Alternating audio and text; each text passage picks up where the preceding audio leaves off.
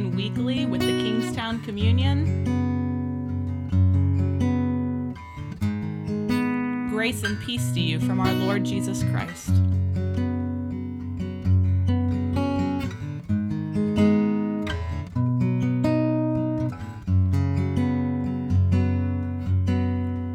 Break down the walls, push back the dark, light of the world, move in our hearts.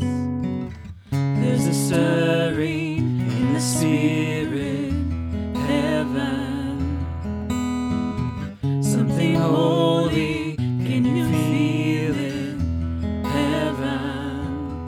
Let your glory and your power, let your majesty and worth flood the earth, flood the earth. Break the rumors of your kingdom, let your name without reserve flood the earth, flood the earth.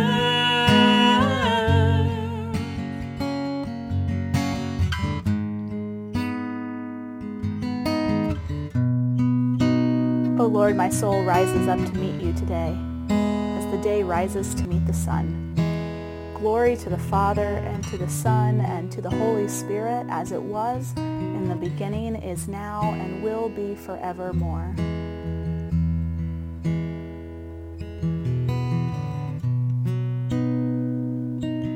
Today we find ourselves in the Gospel of Luke, chapter 10, verses 25 through 37.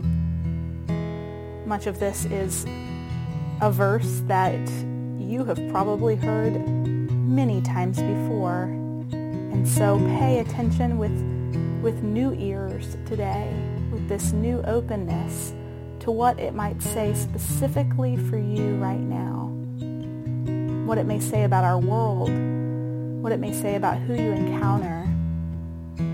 Listen in. Just then a lawyer stood up to test Jesus. "Teacher," he said, "what must I do to inherit eternal life?" He said to him, "What is written in the law? Do what you read there."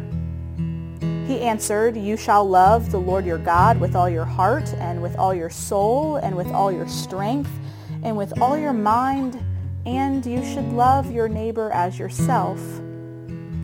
And he said to him, "You have given the right answer.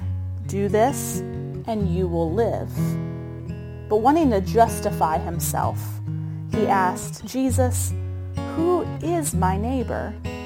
Jesus replied, "A man was going down from Jerusalem to Jericho and fell into the hands of robbers, who stripped him and beat him and went away, leaving him half dead. Now by chance a priest was going down that road too, and when he saw him, he passed by on the other side of the road. So likewise a Levite was on the same path, and when he came to the place and saw the man, he also passed by him on the other side of the road. But a Samaritan, while traveling, came near him, and when he saw him, he was moved with pity. And he went to him, and he bandaged his wounds, and having poured oil and wine on them, then he put him on his own animal, brought him to an inn, and took care of him. The next day he took out 2 denarii, gave them to the innkeeper, and said, "Take care of him, and when I come back I will repay you whatever more that you spend." Which of these 3 do you think was a neighbor to the man who fell into the hands of the robbers? He said, "The one who showed him mercy." And Jesus simply said to him, "Then go and do likewise." This is the word of God for us, the people of God. Thanks be to God. This is that classic biblical story, the Good Samaritan. You have probably heard it many times before. Maybe you have not heard this whole passage read, though, particularly the beginning, and this being an answer to a question that Jesus was posed with and was answering in a very particular way. And he was answering that question through this story. Jesus is known to answer questions with stories, where we have to kind of get at the heart of what Jesus is saying. So hear this one more time. Pay attention again to what you may have missed the first time. From Luke 10:25 through 37. Just then a lawyer stood up to test Jesus. "Teacher," he said, "what must I do to inherit eternal life?" And he said to him, "Well, what is written in the law? What do you read there?" He answered, "You shall love the Lord your God with all your heart, and with all your soul, and with all your strength, and with all your mind, and your neighbor as yourself." And he said to him, "You have given the right answer. Do this, and you will live." But wanting to justify himself, he asked Jesus, "But who is my neighbor?" And Jesus replied, "A man was going down from Jerusalem to Jericho and fell into the hands of robbers who stripped him, beat him, went away, leaving him half dead. Now by chance a priest was going down that road, and when he saw him, he passed by on the other side. So likewise a Levite, when he came to the place and saw him, passed by on the other side. But a Samaritan, while traveling, came near him, and when he saw him, he was moved with pity. And he went to him and bandaged his wounds, having poured oil and wine on them. Then he put him on his own animal, brought him to an inn, and took care of him. And the next day he took out 2 denarii, gave them to the innkeeper, and said, "Take care of him, and when I come back I will repay you whatever more you have spent." And when you look at these 3, which one of them was a better neighbor to the man who fell into the hands of robbers?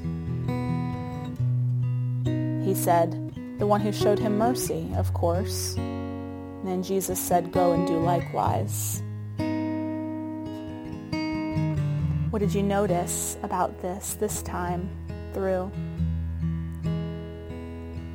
Often we read this parable without the beginning.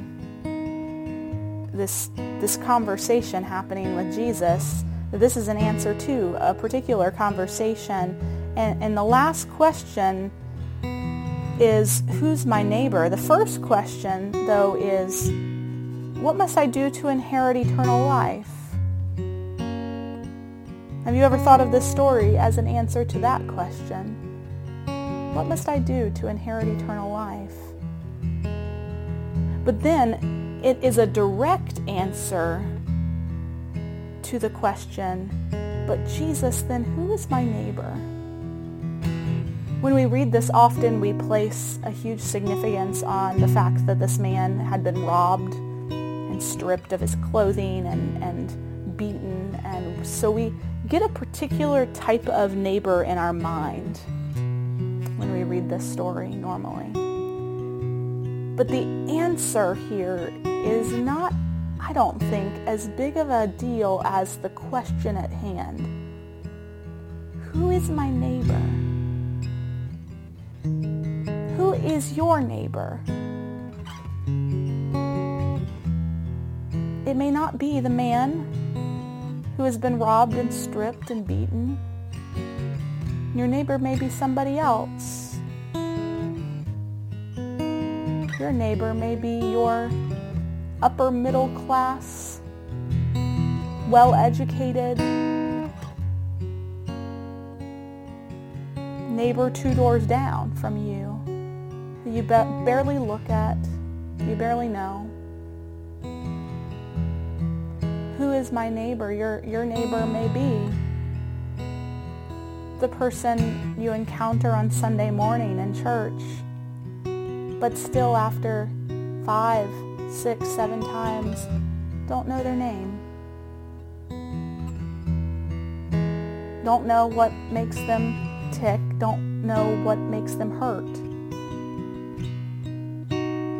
I think that the bigger thing here is not the answer to the question, but the question itself. And then the response is simple in the end, which is the one who is a better neighbor to the man, the one who noticed him and showed him mercy. It first requires the noticing, though, right? It requires the noticing and inviting your neighbor into your world, letting them peek behind your curtain, seeing you a little bit more deeply so that you actually are vulnerable too. Letting them in, paying attention, and then showing mercy to whoever your neighbor is. I wonder how this redefines this story for you. And who is your neighbor?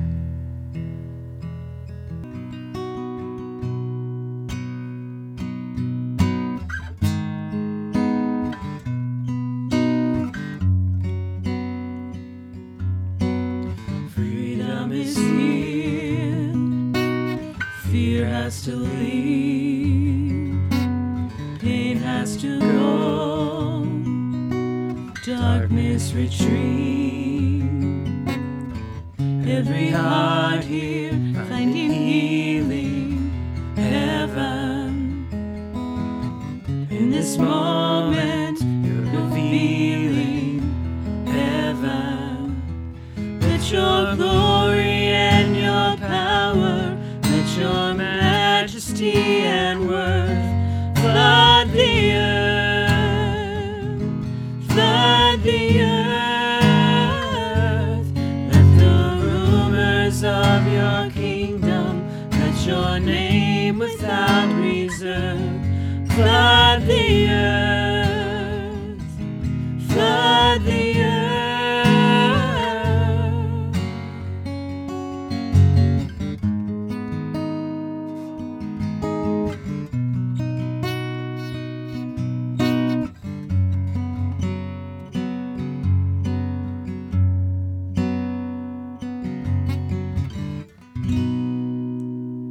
Go now in the love of God our Father and the grace of his Son, Jesus Christ, in the sweet communion of the Holy Spirit.